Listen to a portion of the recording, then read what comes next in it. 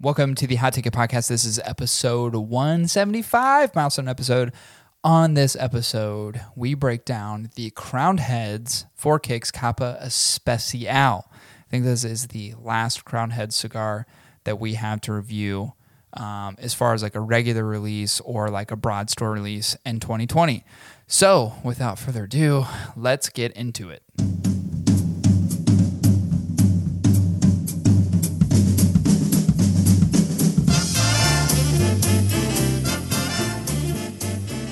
Say it. Yeah. I'll just say it. Yeah. I have too much ass crack hair. Yeah, I do too. I think there's I don't know if it's a Weidel thing or if I think it's an Allen thing. It's getting worrisome because I find my ass consuming things like a Venus flytrap would. Yeah, you're like lint and stuff that just gets trapped back there. Small animals and bugs. Yeah, you're like, how does a ladybug get in my ass crack? Being digested in my ass crack. That's funny. You know, it's weird. As you were saying that, I was thinking about, I was like, God, where does all the hair come from? You know what I mean? Because like, I'm not like upper body. I don't have that much hair. I have a little chest hair. I have barely any armpit hair. I don't know what's going on. Like like that whole thing just, I think I evolved past getting any sort of armpit hair somehow. I mean, I have a luscious full head of hair and I actually have a pretty good beard now, but I didn't. It took me a long time to get this. I'm fucking 33 years old. And how long did it take me to grow a full beard? It was a while. I'm still trying to grow mine. But I don't know. Maybe it's like, do we grow hair in places that our body through evolution or our genetics through evolution go, those parts are exposed too much to cold. So it begs to make me wonder, as a generation of Allens and Weidels and so on and so forth, our predecessors, right? Of our gene pool, did like our asses always just sit out in the cold? Like just our asses, not the upper part. Just like we stick our asses outside in the cold to shit or something. Like our whole family's been bottomless for generations upon generations. Like it's possible. It's possible. I mean, think about it. I mean, so there's, there may be something to that evolutionary wise, because I've thought it's like the whole thing as far as like long-term evolution, the reason our pinkies are shrinking is because they're just simply not used, right? Yeah.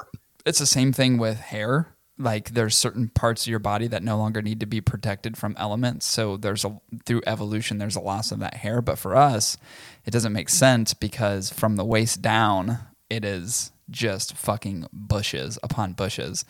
And what's crazy to me too, I was thinking about this as you first said it, was like, I was like, well, Dad's not hairy. And then I was like, wait a second. Yeah, he is. It's just really light. It's really light blonde. Dad's arm hair is disgusting. I mean, it looks just like thick Cambodian brush, but just it almost looks like fishing line.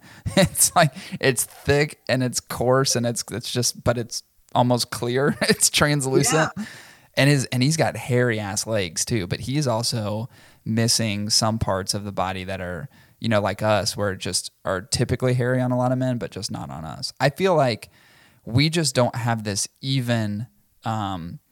Where I think a lot of guys, it's like spread evenly through their entire body and it's parceled out accordingly. For us, it's just like everything ran to our legs. Like all of our hair got scared away from our upper body and just like fucking went south. It's weird. It's like, hello, neighbors. How are you? It's like, why are you not wearing pants? Oh, us Allens, we don't wear pants. Yeah, literally, it's like a family tradition over the course of hundreds of years. For hundreds of years, our family has never worn pants. You know what, too, though? Something to think about is that I think there's a point of which I have probably personally stifled the evolutionary process of creating any sort of generations beyond mine that would actually reduce the amount of hair follicles from the waist down. And here's why. I wear shorts in the winter all the time. And it's because I'm so hairy, I get really hot. Like I only need warmth in my upper body. I do not need warmth in my legs. Like I think people think I'm crazy. Like if I go outside, even if it's like 15 degrees out. I only need a coat. I only need like a thick jacket and maybe like a beanie or something, but my legs are totally fine. My legs never get cold, ever. Like, have you seen, if you've seen, anybody has seen the movie Teen Wolf with Michael J. Fox? Well, that came out in the 80s. Who hasn't seen Teen Wolf? There's many scenes where he transforms and he wolfs out and he's playing basketball, right? And he's bouncing the ball up and down the court, slam dunking on people, scaring people. Well, I just want you to take a mental image. If you can remember those scenes in that movie, just take anything from the waist down of Teen Wolf all the way to the feet, and that's what me and Corey have. Yeah. We're like upper half is just regular Michael J. Fox, and the lower half is Michael J. Fox wolfed out. Yeah. Like that's literally how we look. Like Michael J. Fox transitioning into Wolf. Yes. Like the point of which it's like kind of halfway in between. Right. Yeah, that actually I think there's some accuracy to that. There's some accuracy to that for sure. Yeah. Yeah, we got the Teen Wolf gene. The Teen Wolf gene. The TWG. Hey, have you thought about taking up new hobbies? Me? Yeah. I don't think I can afford any new hobbies at this point. Like I'm balls deep, obviously, in cigars, and then I just picked up bourbon. Yeah. I don't know why. What is there? Is there something out there that I should be aware of that would pique my interest, that would intrigue me to where there's no fucking way I could say no? And if you say it has anything to do with any sort of role-playing game, I'm going to fucking punch you in the fucking esophagus. I'm going to explode your fucking throat with a roundhouse kick. Nope, you'll be pleasantly surprised. Corey, I've actually taken an interest. Oh, Jesus Christ, I don't want to know. And I feel like you're going to be like, do you want to go to one of these flip this house seminars that they're holding at the Marriott Courtyard? Let's start with something simple, okay? I actually started taking up building paper airplanes. That one looks very aerodynamically sound. This one is a far flyer. It's not a stunt flyer by any means, but it does have distance and it flies straight. This is called the Dart. I also made this one called the Uranus Mega 3, which actually is a stunt plane. Is that the ones that like flip and shit? It can do that, yeah. But I built this one because I wanted more of a stunt Yeah, one. I see that sharp tip at the nose. Yeah. And then this one is like, I think it's called like the Fado plane or something like that. Okay. And it kind of like, if you look at it from underneath, it kind of resembles that of a hawk. It looks like a pigeon. It's like a bird, right? It's kind of like a bird. Yeah, but where's its face? It's it's all left to the eye of the beholder. And then I made this one's called the Star Crusher, and this one's a fun one. This is a fun one if any of you guys are interested in like taking up a new hobby. Paper airplanes is pretty fun. Anyway, so I does that one fly? That doesn't look like it flies. How much? So I got a serious question for you. The first one seems like the most practical, and I think it's because it's one that I've built in recent years. Yeah. Now the others seem less and less impractical in terms of flight as you move on. They just don't. If I'm taking anything from the Dayton Wright brothers, who are the inventors of flight, I'm going to go ahead and say that the last three don't do shit. Maybe. And, but then I was like thinking to myself, you know what? I like paper now. I like paper a lot. Trees have died for our use, so I figured like, why waste it, right? So then I built a pigeon origami. Hold on, I got a question. Okay, serious question. Yeah. There's so many times, right, where you and I are having discussions throughout the week where you just go, I am so goddamn busy. Like I can't keep up with life. How in the fuck have you found the time to build these goddamn paper airplanes in this very impractical pigeon origami? I don't know. And then I saved the best one for last. I made you something, Corey. Okay. You want to see it? Yeah, I'm ready. It's a tulip. So it's not a paper airplane at all, is it? It's a tulip. What prompted you to get into this? Well, you like 3D paper art? Is that it? Well, I think it started because the children all wanted to build airplanes. Okay. And I'm like, if we're going to build airplanes, we're going to do it the right way. Right. You seem So like the person who would do that.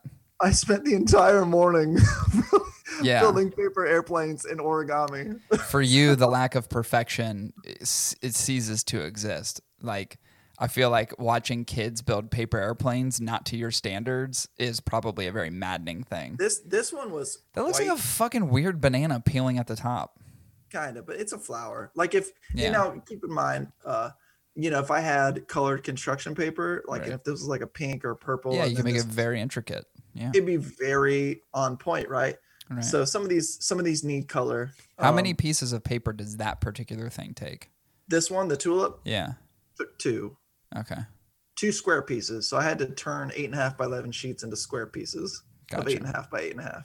Do you have was there an origami book that you followed or a website that gave you directions? Yep, there was a website. Yep. Okay. Yep. Interesting. Now, were the kids able to produce their own origami? And absolutely not. I did not allow it. Yeah, I didn't think as much. I figured yours was the one and only. I let them pick the one they wanted, and then I built them for them. That's hilarious. So to answer your original question, no, I'm not interested. I'm not interested in origami at all, like in the least. There's no part of anything that I want to have in terms of I barely have room in my life for the things that I have going on now, and to build things out of paper seems just so meaningless to me. Corey, but origami's so cool. Cool. I'm not gonna lie, they look really good. They look very nice. Thank you. Very impractical. I'm pretty sure that bird doesn't fly. Pretty sure the flower doesn't fly. Well, the children thought it does. Of course. The children thought it did fly, but it's more of a silhouette than it is an actual functioning 3D pigeon. Right. So if you it doesn't really do anything. Yeah. Of course. But all of these are all flyers. Yeah, I know those fly. Yeah. There's a video of a guy doing that at a soccer field or a football field, and it ends up flying and making its way onto the field. It's like the perfect flyer. It's amazing. Yeah, they're all fun. It's all fun. Did you fly any of those outside? We did. I could only imagine how disappointed our audience is in right now, the fact that we're talking about fucking paper airplanes and origami. But you know what? Get over it. Tune to another fucking channel if you don't like it. The common denominator of this whole story was like, hey, take up a new hobby. Yeah, of course. Yeah, Corey's like, funny. I don't have time for a new hobby. No, I don't. I'll probably bail on this one tomorrow.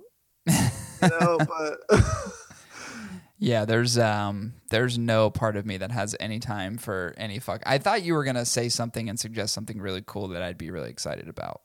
Like, hey, do you want to learn how to race F1 cars? And I'd be like, absolutely. Bro, it's a fucking tulip out of paper. It's interesting. It's interesting that you said, are you interested in taking up another hobby? Because I was actually thinking about this the other day. I was like, I got cigars, which I love, and that'll never go away. I'm real into bourbon, but that's not really a hobby. I just drink it, as I'm doing stuff, right? It's not a hobby. I mean, other than seeking to find rare shit, which I've really gotten into lately, it's not really a hobby. It doesn't consume too much of my time, and it's not really anything that you get to kind of build and learn and explore to a degree that's really fulfilling. I actually thought about this the other day. I'm like, well, what other hobbies can I fucking get into? And then I realized, I just bought this fucking dog that I have to commit to training literally every single day of the week for the rest of its life. I'm like, that's a hobby. That's just going to be my hobby. Yeah. That's like parenting and hobbying. Yeah. Yeah, dude, we took him to Liberty today. Didn't do so well. Not good. Oh boy. This couple of people came up to him and he was like, "Rrr." And I was like, oh shit. Dude, it was if he was 130 pounds, it would have been the most terrifying thing on earth. Oh my God. Trying to hold back a 140-pound dog would have been like, yeah, we're just going through the whole socialization process, and we overwhelmed him today because it's Black Friday. And we went to a place that was there was a ton of people, and you could see how overwhelmed he was. And I was like, there's certain situations where I was trying to get him out of it, but you're walking through people, and people kept wanting to come up and touch him, and I could tell he was just very overwhelmed. His brain was frying, and he really got defensive and very uncomfortable, and then so he started to take more of an aggressive stance, and I was like, all right, we've got to depart. I can't keep him. It's not fair to him to put him in those situations at such an early age. So, and plus the whole thing is like him being out needs to be a positive experience, not a negative one. So we have to really kind of rethink how we integrate him with people around and all that stuff. So I have some ideas I'm gonna do, but yeah, he not the best day in terms of his socialization training. It was poor guy. It was a little rough. Yeah. I mean, there's just some people who overwhelm him. You know, like people stand really tall over him. He's a fucking Corso. Even though he's a puppy, he still has those instincts. Like he inherently has that need to like not only protect us, but to protect himself. And even as a puppy, it's like if you're arching over him and you're large and you're very bombastic, you can see it in his face. He's like, fuck this. Yeah. And like there was even one kid kind of stomping that got really like close, like not too close to us, probably like 15 feet away, that was like stomping around in like the middle of the courtyard at Liberty, and he was like I mean it was vicious. I mean it was a fucking vicious ground. Lauren and I were like, all right, we gotta go. It's time to go.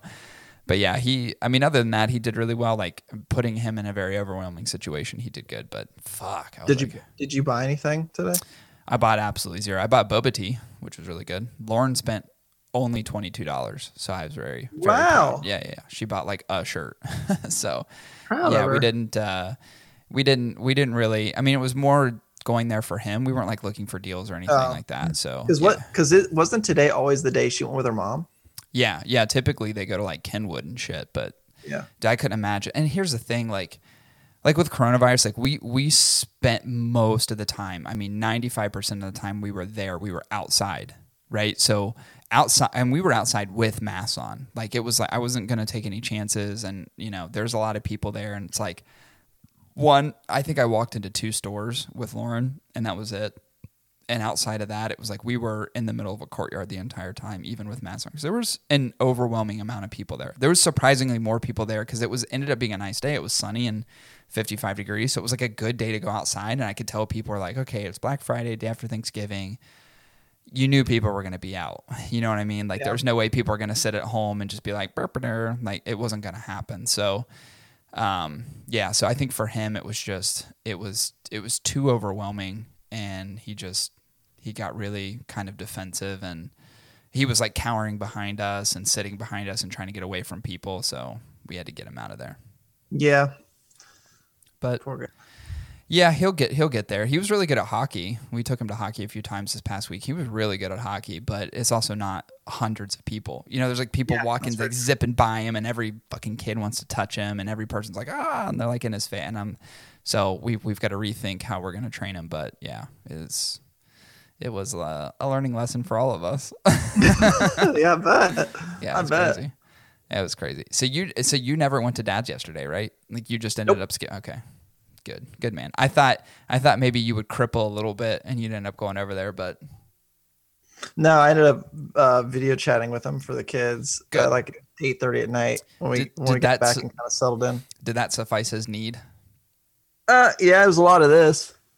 Yeah, I know. How you kids do it? Still hasn't figured out how to fucking FaceTime. It's like, dude, you can see yourself. That's the thing. It gives you your own monitor. Like you know what you look like. What are you doing? Yeah, well, he acts like the speakerphones on his phone are such garbage that he has to like put his fucking mouth to it. I know. Like a regular phone call. It's never made sense. Ever. Like when he does that, I'm like, Dad, what are you fucking doing? Stop I know. That. But that's good. He got a chance to see and talk to everyone. That food yesterday was good, but I didn't think about this until after the fact. There was no stuffing. 0. What happened with the stuffing? I don't know. I had stuffing here. That was my favorite part. Made, and it is fucking bomb, dude. I think I had 0 stuffing. 0 this Thanksgiving. I can't express the kind of disappointment that I have had for the lack of stuffing in my life. Because usually it's like my favorite thing to eat. And I was like, where the fuck is it? Like, who was responsible for this? I'd say all in all, it was a good Thanksgiving. It wasn't bad. It was chill. I like a chill Thanksgiving. Yeah, it was chill. Like after you guys left, we stayed there for a little bit and just kind of hung out. And then, we came home and ate leftovers. We still have, because we bought a honey baked ham and turkey. So we have a ton of leftovers here. So I'd probably be eating on it for like the next 3 days. Hell yeah. But it's delicious. I thought like having the kids over would be like overwhelming for some people, you know what I mean? Because we usually don't have kids over. Like specifically, well, I was going to name one person, but I'm not going to name their name. But it was, I mean, they were great. The kids were great. Like they weren't out of control. I mean, minus like them banging on the fucking piano every 5 minutes. Yeah. It was actually pretty tame. They were great. Yeah, they were getting possessive on toys though, which is like, oh my God, they're not even any of your toys. Yeah, why are you being possessive for something? I saw that because Elena was like, this is my birthday. There was like a ball. And I was like, wait, what? I let her go, it's your birthday? And she was like, yeah. And I was like, are you sure? Like, it doesn't seem right. Which is kind of funny. But yeah, it was, that's like the worst that happens. I finally got to hold Sutton for the first time. Literally, like I didn't even get to hold her. I like for maybe 5 minutes when you guys came over that one day. Mm-hmm. So when you're in there playing cards, Kelsey came out. I finally got to hold her for like a meaningful amount of time. I was like, Jesus Christ. And I told Kelsey, I was like, yeah, I wasn't trying to be like, I was like, I'm not my mom and I'm not the rest of my family. So you'll never hear me like, why don't I get to hold the kid? Or like, I'm not going to come like grabbing for shit because I'm not that person. I was like, so I appreciate you coming over and just saying like, hey, do you want to hold the baby? Because I was like, yes, I absolutely did want to hold the baby. I just didn't want to be the person to pressure you to hold the fucking kid because that's annoying. Yeah. I know how annoying that is. Yeah. Yeah. It happened a few times already like that day. It's like, oh, I got to hold the baby. It's like, for me, it's like, I'll get my chance, but like, I don't want it to be overwhelming. You know what I mean? Yeah. Like, cause I feel the same way. I honestly feel the same way about Carlisle and like Quincy. Where like mom's like, she'll be like, I want to hold the pug. And I'm just like, dude, he doesn't want you to hold him. Like he doesn't want to be touched right now. So leave him the fuck alone. Yeah. Like sometimes they don't want to be held. So I was just like, I'm going to just be cool. And then if someone says, hey, do you want to hold the baby? I'd be like, of course I do. But she was super sweet. I got one last story. Yeah. Because I know we got a review today. Review, people. A review. My newborn baby, I think, is into body painting. Really? Yeah. With her own shit. Yep. Not traditional paint mediums, but literally shitting on herself. We put her on tummy time, right? Where it's a big mat and then she can lay on it. I was gone for 20 seconds, bro. She's covered in her own feces. She has managed to crawl. I didn't even know she can crawl yet, but she literally shit on herself on her back of her legs and in between her belly and everything. Did she just roll in it? Smeared it everywhere. Nice. Yeah. It was all over her chest, and it's like a mustardy color. And so it's like, it looks like, okay, it looks like cottage cheese. If someone's like, I like cottage cheese, even though I think it's fucking disgusting. I like cottage cheese so much that I like adding mustard to it and then like mixing it up. That's literally what it looks like. And she literally smeared it everywhere. Corey, it was in the back of her knees. Like she had the crease in the back of your knees? Yeah. There was shit in the backs of her knees. How's that happen? It was in her armpit. It was on her cheek. Like she literally just fucking body painted and like smeared it around and dragged it a good foot. I'm only speculating, but I have a feeling that if I were to go onto Pornhub right now and look for the top 10 searches, like what's the Pornhub's top 10 in this particular moment in time? I'm pretty sure shit body paint is in the top 10. Oh, I'm sure it's in there for sure. So you may have a Pornhub baby. Yeah. I used like 8 giant things of like paper towels. Yeah, I'm not going to lie. That's a little putrid. That's and then as I'm spraying to clean her, we have this like real soft cleaner that you can use on like skin and stuff for babies and whatever that we've like made. And as I'm spraying her, she continues to shit on herself. It's like I mean, a never-ending cycle of shit. Oh, just fucking shit covered. That's putrid.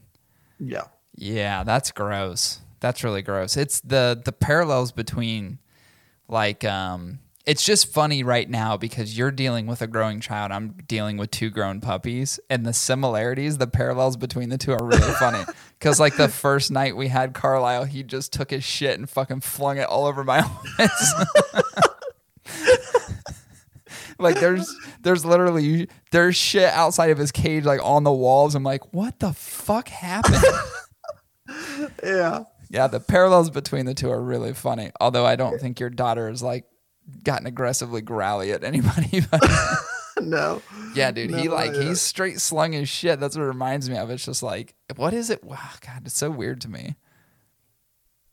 Pissed all over herself. There's worse. I mean, there's worse things. I'm sure it was funny, although you have to clean. I'm sure it was funny when you think about it. Like, how the fuck, baby, do this? Well, like everybody's in the living room, like playing Uno and cards and still eating like well after the party was over, and everyone could hear me going, "Please stop!" I was like, "Please stop moving!" As I'm trying to clean her up. That's hilarious. How was your Kelsey side? Was it fun? Yeah, it's super chill. Like most people already left, and it's another small, family family get together. Right. So it was like really chill when we got here, and we're just hanging out. And I had a bunch good. of stuffing and turkey, and it was good. It was real good. Yeah, the food has been minus not getting the stuffing, which I'm severely disappointed in. Like, food has been awesome, and I've not. It was weird because I even thought about it yesterday because Lauren said the same thing because we got home and we were both like later that night we're both kind of hungry. We did some things when we got back, and took the dogs for a walk, but. We're like, man, I'm kind of hungry. And I was like, usually Thanksgiving I'm not. But I realized like I only had one plate of food and it wasn't even that big at Debbie's. Like I had a little bit of dessert, but not that much. I had like a piece of cake and some of those cinnamon rolls. That was it. Like I didn't really fucking eat that much. So I don't feel, usually right now I'd feel terrible. I'd feel just super fucking bloated and disgusting and like, God, I'm not going to eat for days. And yesterday I was like real chill on food. I didn't eat that much at all, which is not like me, but I prepped myself too. I prepared myself and got 2 workouts in yesterday, and still, I didn't feel the need to eat a lot. I don't know. I kind of got full a little fast too, so who knows? Yeah, that's true. The only bummer for me, and I thought about this yesterday because I kept seeing people post, like friends of mine were like posting pictures of turkeys that they were smoking, and I'm like, fuck, why didn't I do a smoked turkey? Like, why did I not do that? Amazing. Could you imagine? And it's not hard at all. Like a smoked turkey would have been, I could have easily done that. It was a decent enough day to like put something on the trigger and smoke it. My neighbor was doing it, and I had friends like posting pictures of them doing it. I'm like, fuck, man, I just missed the boat on smoking a turkey. Why did I not do that? But been really good. Yeah, I don't know. I just never even thought about it. I didn't think about it until after the fact. I'm like, dude, I have this fucking great smoker. Why in the hell did I not smoke a turkey? It would have been perfect. Yeah. But unfortunately, opportunities missed. We do have a review today, which is cool. I'm going to go out on a limb and say that everything that has been released by this organization in 2020, and that is Crown Heads, I believe this is the last main release of the year, and I don't mean like store specials or anything like that. Main release of the year that we have to complete. So that's pretty awesome. We're knocking them all out, knocking them all down. I mean, we've been reviewing these goddamn releases since the beginning of the year. And it's nice that we're rolling in December and finally going to complete the Crown Head Saga release of 2020. And with that, if anybody could guess, which they already know because they heard it at the beginning of the episode, we are breaking down the 4 Kicks Capa Especial. Yeah. Which is awesome. It's Kappa is such an interesting word, isn't it? Yeah, I don't know what Kappa means. Does it means head? No, it doesn't. What does Kappa mean? Caput in Latin is head. I went to the archives again to try to find out the origin of this Kappa that Crown Heads has come up with for the name of this. And I'm thinking Special Kappa. What is Kappa? What does Kappa mean? And it didn't take long. I kind of went very Illuminati on this. What's the movie with Tom Hanks where he's like Angels and Angels something? Yeah. Angels, but wasn't there a first one? There was a part 1 and a part 2. Yeah. What was the first one? I forget. Isn't Angels and Demons the second one?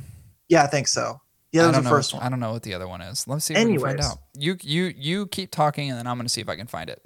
But I went through some text in a book that I found at this very old library. And what I came across was this, Corey. Have you ever heard of Kappa Beta Pi? Is that like a sweet cream pie? Yeah, quite literal. The movie, the first one is Da Vinci Code. Well, yeah, Da Vinci Code. That's Survey what it says is. Da Vinci Code. See, this one, when I first heard the phrase Kappa Beta Pi, Yeah. I was like, what is this? Some sorority, fraternity? Right. Something like it sounds like that. To be clear, not a sweet cream pie. No. Okay. But, it was like, okay, well, what is John trying to say in this? What is he trying to say? Is he trying to speak to the college kids? Like, hey, college kids, you need to be smoking cigars. Like, we're part of Kappa Beta Pi, right? Right. But it's actually not about college students, Kappa Beta Pi, Corey. Kappa Beta Pi is actually a secret society, best known for its Wall Street chapter that is made up of high-ranking financial executives. And the purpose of this organization is largely social and honorific, which sounds great. The Masons said sounds like the Masons, fucking liars. Like the Masons don't do other crazy weird shit. Come on. Apparently this group meets like once a year. This black tie dinner sounds like Masons, sounds like super Illuminati shit. You know what it sounds like? It sounds like some Jerry Epstein fucking I have my own private island that I transport kids onto kind of thing. Let me rattle off some names, bro, of people that are part of this secret society of Kappa Beta Pi. Can we call Alex Jones to confirm what is going on here? Because I think we may be, Chris, you may be unraveling a story in history around Crowned Heads and its association with this exclusive Kappa Beta Pi secret society. Yeah. Let's rattle off some names. Some of these names you might recognize, some of you might not recognize. But here's the point of this. Almost all of them are billionaires. Let's start with the number one that probably everybody can kind of know who it is. Jeff Bezos? Michael Bloomberg, former New York City mayor. Total cunt. Keep going. Total cunt. Yeah. James Kane, former CEO of Bear Stearns. We've got Nigel McEwen, former president of Merrill Lynch. Australian, yep. Then we have Richard Grasso, former head of New York Stock Exchange. Sounds like a corrupt individual. Mark Lazary, CEO of Avenue Capital Group. Interesting. Wilbur Ross, United States Secretary of Commerce. Oh, I don't like it. I don't like how you have a Secretary of Commerce who works for the government, also part of a secret rich society. Continue. Robert Rubin, former U.S. Treasury Secretary and former co-chair of Goldman Sachs. Yeah, a lot of bankers you're naming. A lot of bankers in here. A lot of corrupt individuals, I feel. Yep. Sanford Wheel, former CEO of Citigroup. Never liked him. Never liked Sanford. Yep. Never liked him. But the list goes on and on. It goes fucking on and on.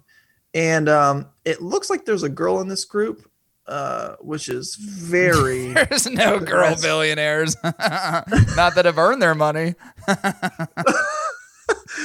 Just kidding, Oprah Winfrey. I kind of see one. I think unless Sally can be a guy's name.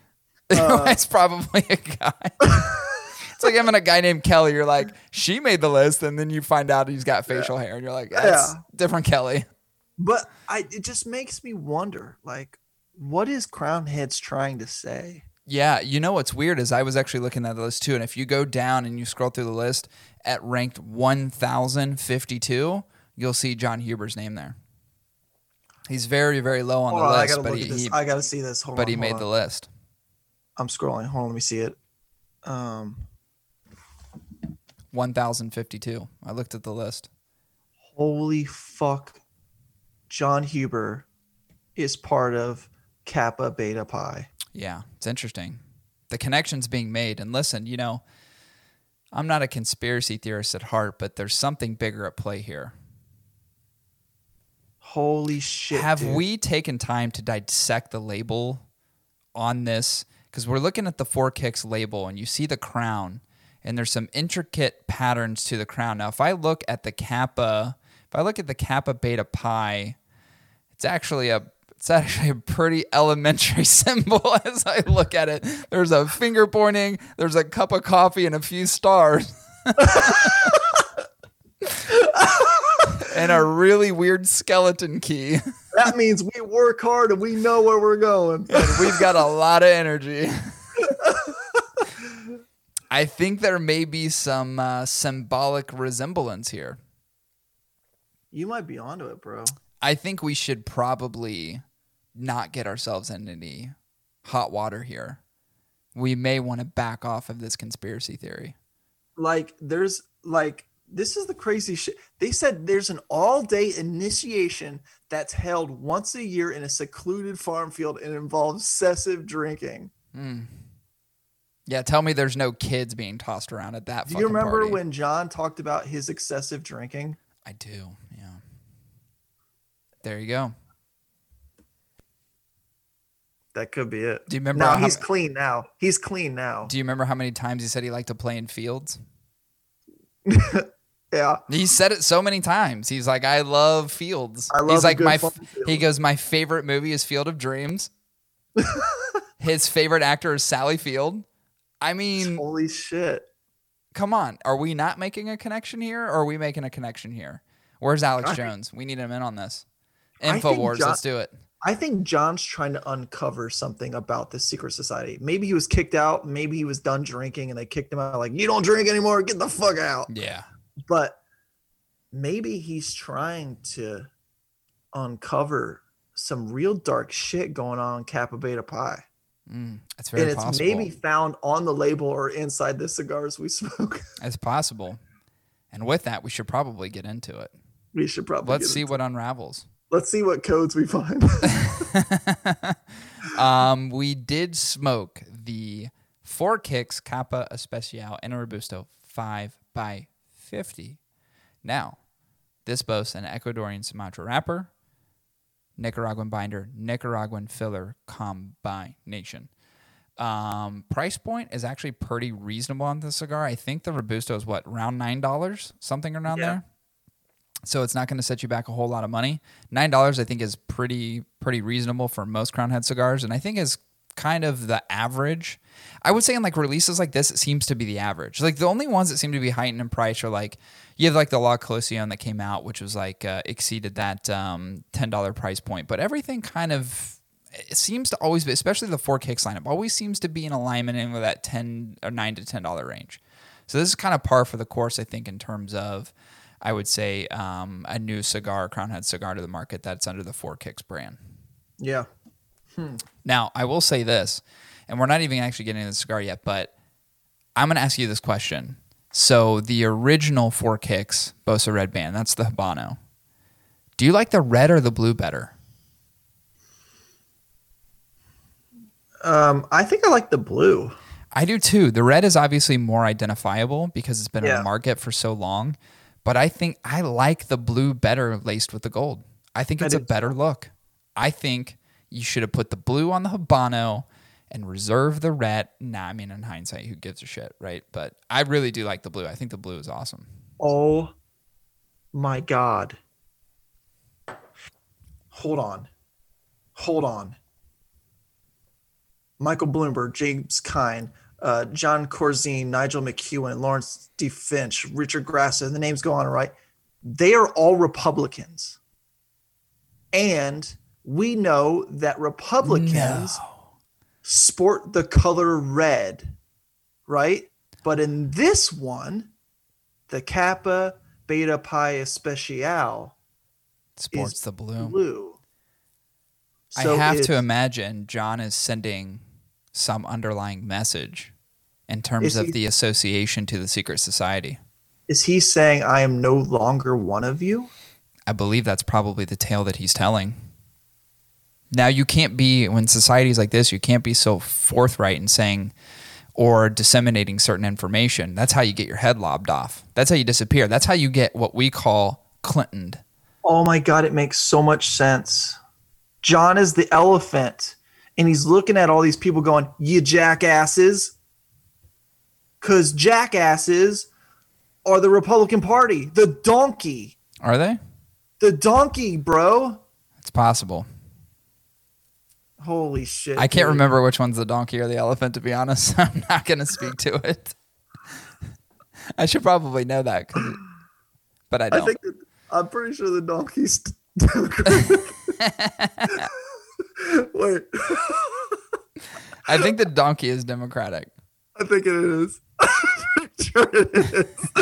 So wait. So what are we saying? John thinks he's the jackass? I don't know.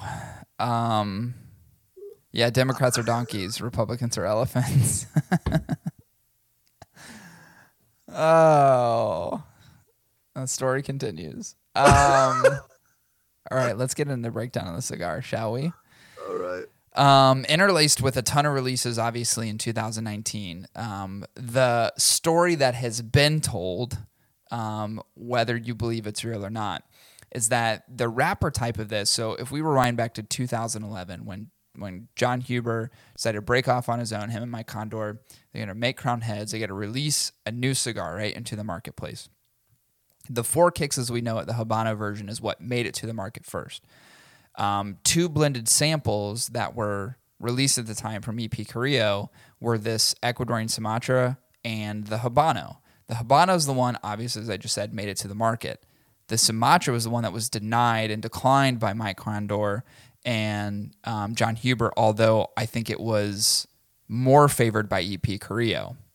So the decision was Trump. They went with the Habano. So years later, this is the release of that original cigar. So it's hard to say that this is like a newly blended cigar. It's not. It's something that had been in the works previous back to 2011. And this is just its reintroduction into the marketplace. Or I would say it's introduction in the marketplace, but reintroduction as far as like a blended sample.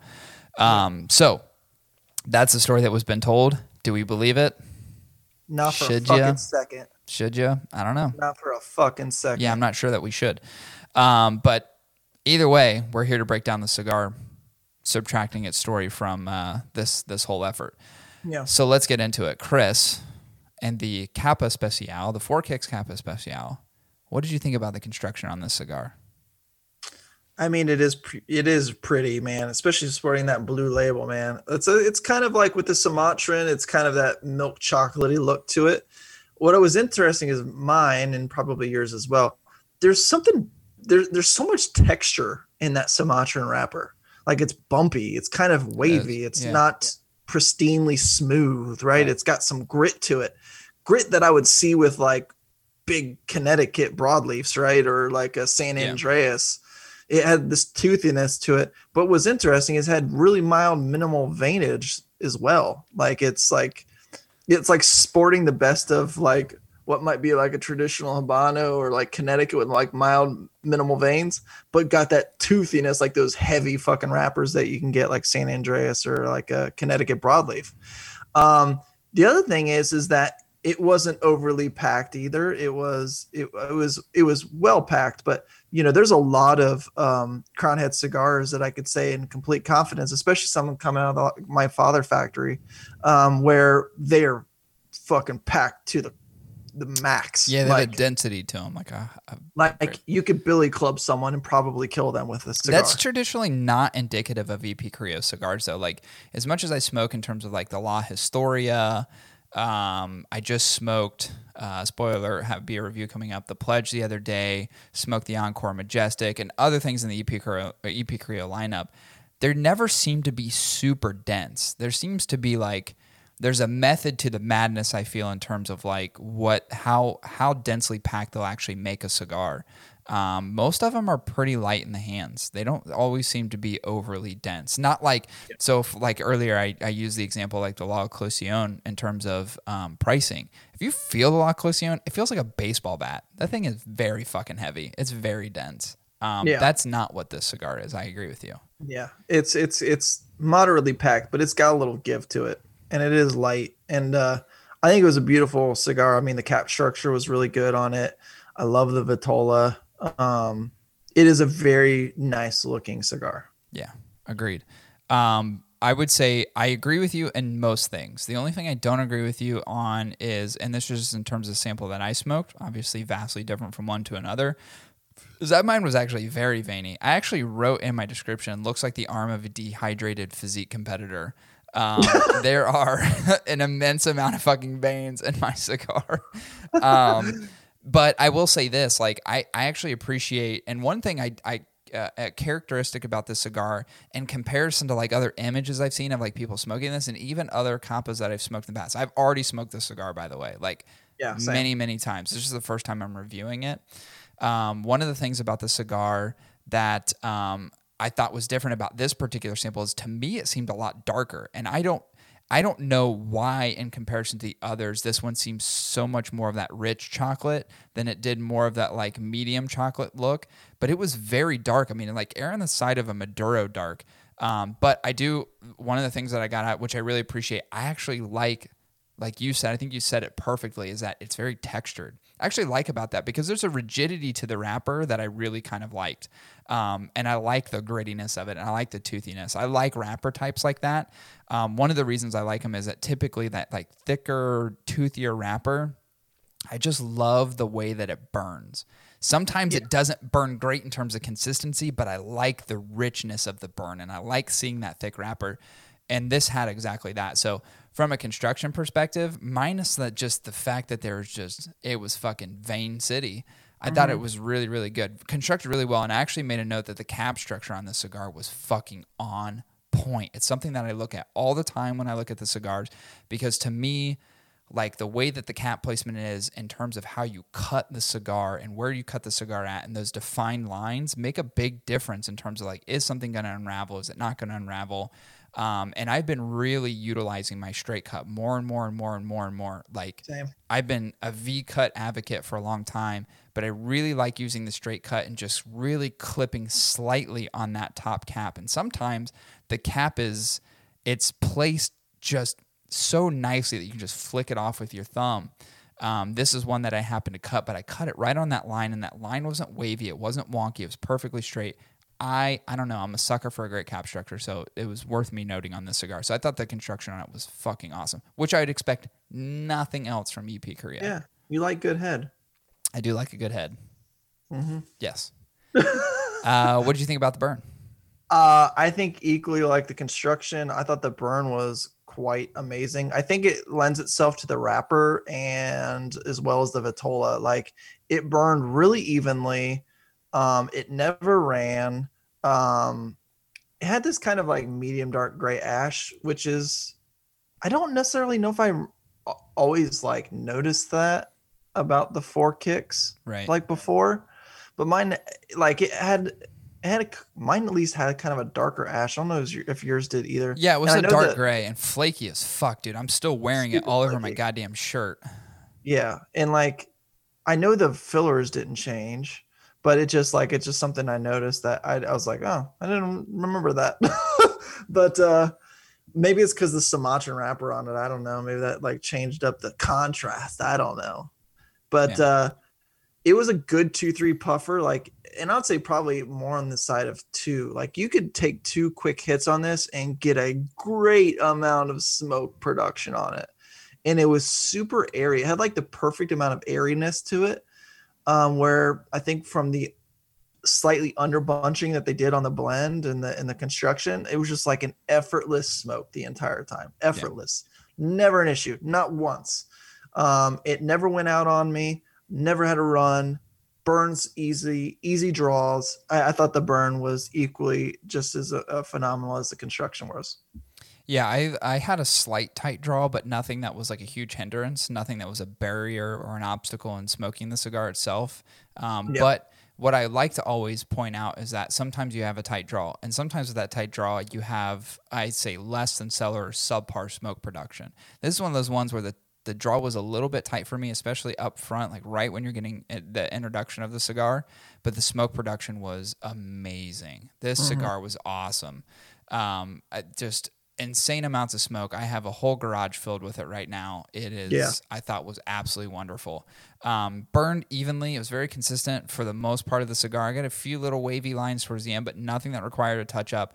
That I think part of what I liked about the cigar was that flaky ash. As it ashed, it was weird to me, and I don't know if there's a science behind this or if there's anybody that's ever kind of explored this further. You know, typically everybody really likes a long ash, right?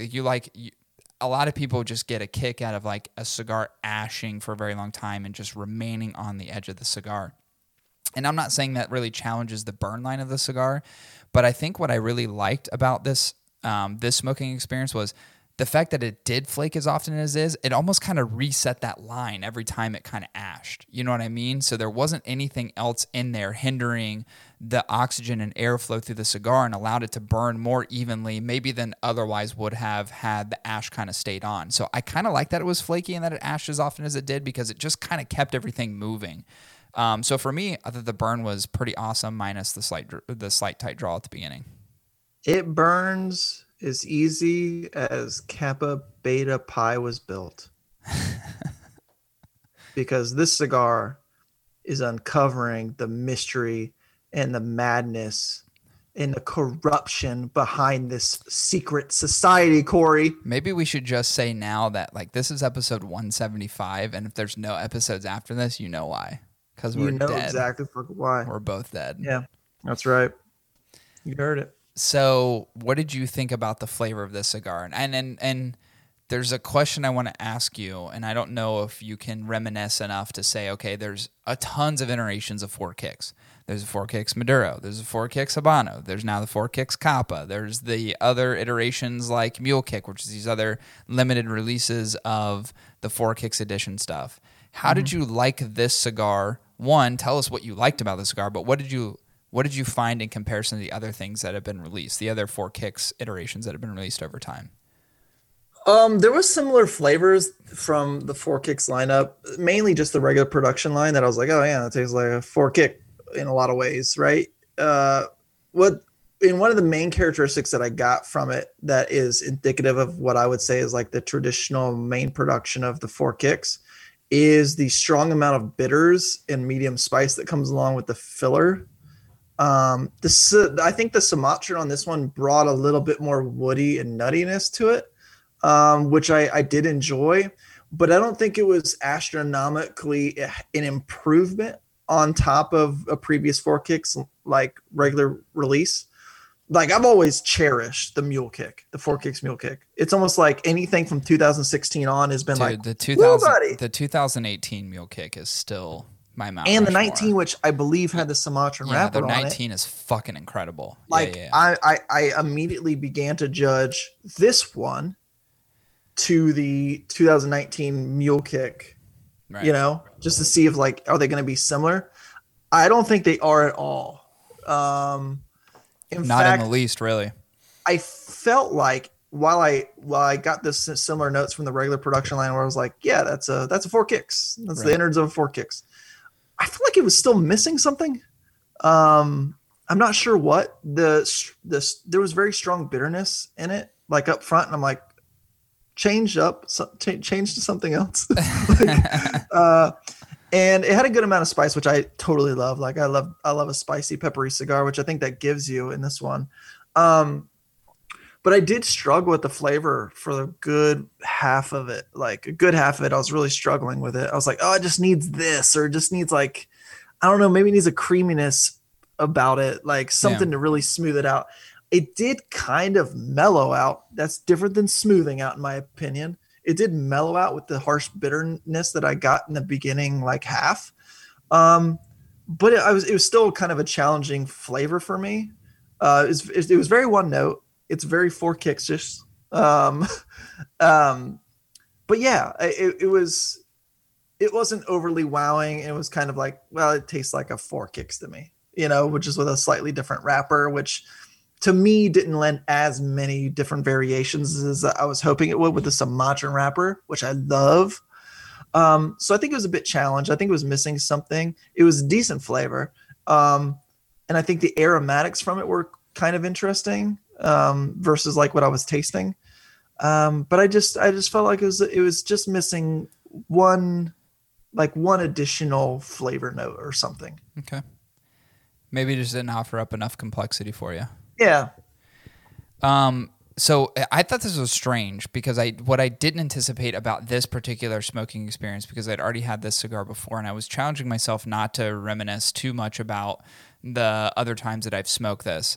I actually got a nice bit of pepper up front, which I don't think is overly characteristic of this cigar most of the times. I actually quite enjoyed it to the point where it made my tummy turn a little bit. Not as much as some other cigars that I've had that certainly brag and boast about how much spice they have up front. But I kind of liked it as like a preamble to get into everything else. I thought it was pretty good. One of the things that I like about it, for me, in a transition from a little bit of that spice up front, it kind of gets earthy and it gets a little bit smoother and creamy. There's a little bit of sweetness, which I think you get from that wrapper type, and it's pretty woody as well. So I think there's like a woody sense that's pretty prominent in the cigar, which I actually really enjoyed. One of the things I liked as well is that, like, in the second half of the cigar, those characteristics that I like and the complexity I like between those flavors is really amplified on the retrohale. So one of the things that I did, and I think is probably why maybe it's going to sound like my experience differed far from yours, is that I literally spent the entire second half of this cigar retrohaling it. I wasn't really going back and forth like I usually do, just to try to understand characteristics, not retrohaling, and then, okay, I'm going to retrohale every single puff.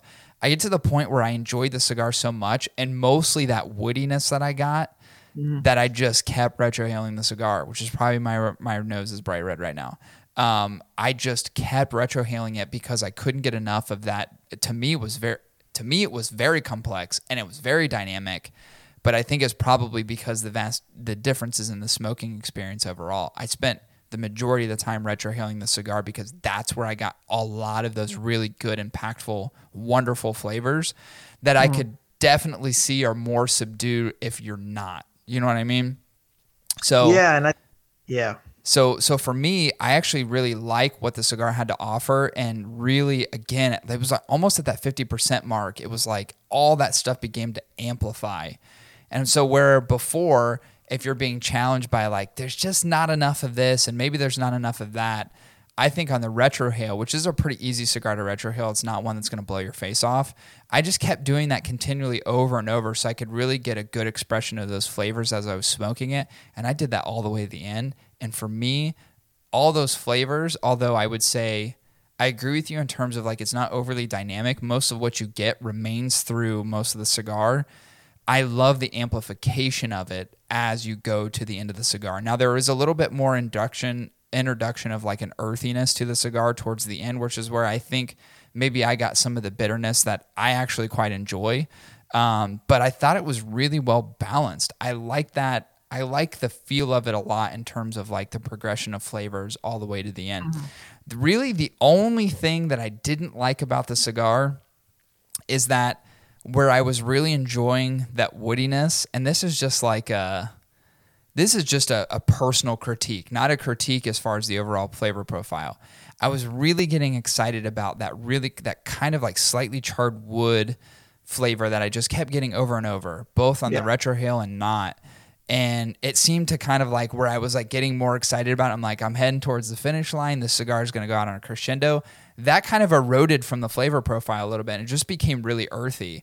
And so the retrohale wasn't as fun at the end. You know, it wasn't as pleasing. It wasn't as pleasant. But really for the remainder, like for the most part of the cigar, I would say 75% of the cigar, I love the flavors. And I will say this now. All the other times I've smoked this cigar, I've not enjoyed it as much as I've smoked this time. And the big difference between that, the component of which makes it so vastly different, is the fact that I spent more of my time retrohaling this cigar, which really brought out great aromatics, brought out great flavor. So I would say if you're someone who likes to retrohale a cigar or you're interested in doing so, it's something that you certainly have to become accustomed to over a period of time. If you can, you're willing to. If you want to get the most out of this cigar, retrohale it as often as possible because you're going to get the best expression of those wonderful flavors. Yeah, I did a few retrohales on it, and I was like, yeah, I love the aromatic on it. I love the smell of it. Super aromatic. But I did not spend a majority of my time going the retrohale. Dude, I literally got the halfway point and I was like, there's no other way to smoke this cigar. This is how you have to smoke this cigar. If you want the best profile of flavors, you've just got to do it. That's where the intensity kicks up, and it's not overwhelming, but it's just so rich and it's so deep and it's complex. To me, it was like that's where the cigar shines. It shines in the retrohale. Yeah. I'd say if you've got the sniffer for it, people, You gotta do the sniffer. I on got this a one. big ass nose with great airway passages. So retrohaling for me is something that not only do I do often, but it's like it's obviously preferable. I don't find it challenging in the least, Yeah. as I once did. So I'd say if you're a cigar smoker, I would say a seasoned one, and that's a common practice for you, do it. And I would say if you're not and you just like to smoke cigars, I would say in a more of a regular fashion, challenge yourself to just let a little bit of that smoke go through your nasal passages. I think you'll find that the combination of the senses of your nose and your mouth are really going to be the best expression of the wonderful flavors this cigar has to offer. Yeah. And if you need tips on how to retrohale, sometimes I like to tell my students, like you like, I just spit all over my laptop. When you make that noise, Yeah. that's you pushing your tongue to the roof of your mouth. When you do that, you actually force air away from the esophagus and through your nasal passages. And that helps. And you just go, and you just blow out the nose. Yeah. And that's a great way to retrohale. I would say there's certain cigars where I say it's like baby step type of thing. This is an easy cigar, in my opinion, to get the retrohale on. Yeah. So that being said, we come to the price point of this cigar. I said earlier that it's very much in line, not only with, I would say, most traditional crown head cigars, which never really surpass, I would say, a very inflated price point. This one landing right at that average. You're going to pay $9 to $9.50 for this cigar. Chris, what did you think about the price overall, given the experience? For me, I thought it was a little high, but it was still one of those highs where it's like I've got some toleration. I've got some tolerance for that. I thought the price point was good. It might be a little high for me, but I thought it was. I think it was in the ballpark. It was in the ballpark of where it should have been. Okay. So I was good with the price. Yeah, I'm good with the price too. I think it's not only in alignment, but just given how much I really like this cigar, and it's not my favorite crown heads. I would just come out and say right now, I'm not sure that it would make the top 5. I don't even know if it'd make the top 10, but that's also amongst really good cigars, right? But for me, I kind of like the fact that it was like such an easy type of approach cigar. It's like the first time, it's like the first time you get a hooker. Like you're timid. You're filled with anxiety. How's this experience going to be, right? But you want that hooker that's going to calm you and relax you and just ease you into the experience and really just hold your hand through the process and just make you feel comfortable all the way through. That's what this cigar was for me. It was a really nice hooker. Hey, is this your first time, honey? Is this your first time? I didn't say 3rd Street Dayton hooker. I just said hooker. Oh. Yeah, like to me, it was very sensible and just easy. I liked it. And honestly, it's weird to me now because I had this cigar I don't want to say so many times before, maybe 3 or 4 times before I really just sat down and like thought about it and reviewed it. And now there's no way I could smoke it any other way. It's Retrohale City, Retrohale 2020. That's how I'm going to smoke this cigar going forward because that is the best way to get the flavors that you want to get out of it. Yeah, don't mind the stretch marks, honey. Just feel up them tits, okay? Does your hooker have emphysema, one of those voice boxes? Oh, yeah. She's a heavy smoker. She's like Terry from the Truth commercial. Gross. You can fuck her fucking larynx hole, though, if you wanted to. Just pop that little bad boy out and boom. Which hole you want, honey? Do you want the vag hole or the throat hole? I'm happy to pop out this device for you. Okay, so cool. So we both agree that the price point seemed to be pretty on point. Chris, text me your score. And let's see where this bad boy lands. This is the Crown Heads 4 Kicks Capa Especial. All right, I'm going to have to do a little bit of math on this. Hold on. No, I know exactly where it lands. This is a secret society, so give us a minute while we go behind a closed door and talk amongst ourselves and come back to you and let you know what our verdict is. It'd be great if I could just black out the screen on Zoom. Wait, kill your camera. Hold on. There we go. Okay.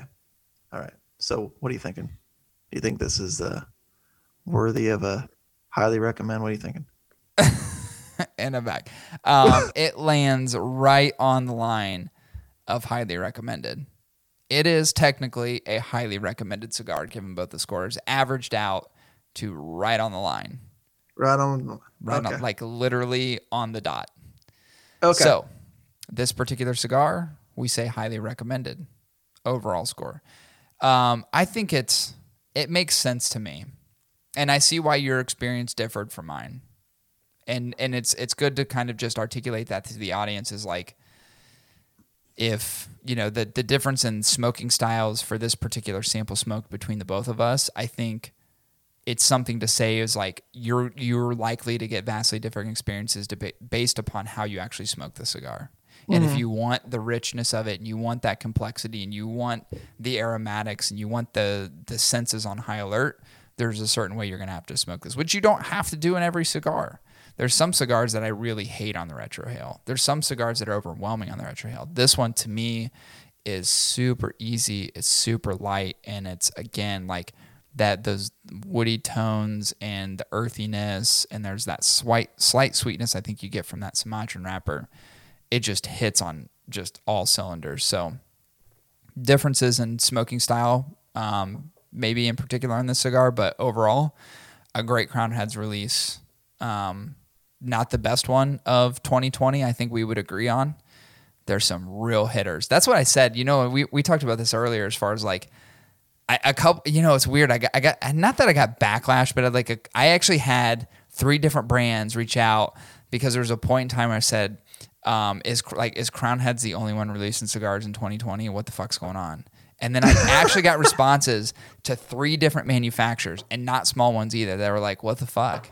Like, we've released multiple things over the course of the year. And I'm like, have you though? like this, have you? I don't know. Agree to disagree. But it's just like, you know, when you put it all out there and you're releasing new cigars and you're exploring different things. And I love the idea of bringing something back that was originally created in 2011, bringing it to the marketplace, despite the fact, and I'm sure Mike Condor and John Huber didn't say in 2011 that this was a bad cigar. They just preferred one over the other. So to come back and say, hey, the second on the list, the one that was least preferred, we're going to bring it to the market, and for it to still be good, it's like, that's true. One, you got to say hats off to EP Korea, but also hats off to Crown Heads for like bringing that back. Like, take that from that initial thought process from 2011 and rewinding back almost fucking 10 years. Dude, that's what's crazy about it. This is 9 years ago, and then you're bringing this thing back that you certainly had a remembrance of, and like, boom, hits the marketplace in 2020 with all the confidence in the world and a great smoking experience at that. It's like, how can you not tip your hat to EP Korea and Crown Heads for saying like, let's just fucking put this bad boy out there? I think it was a great release. It was a little overshadowed by a lot of other stuff that came out this year. And by a little overshadowed, I mean a lot overshadowed.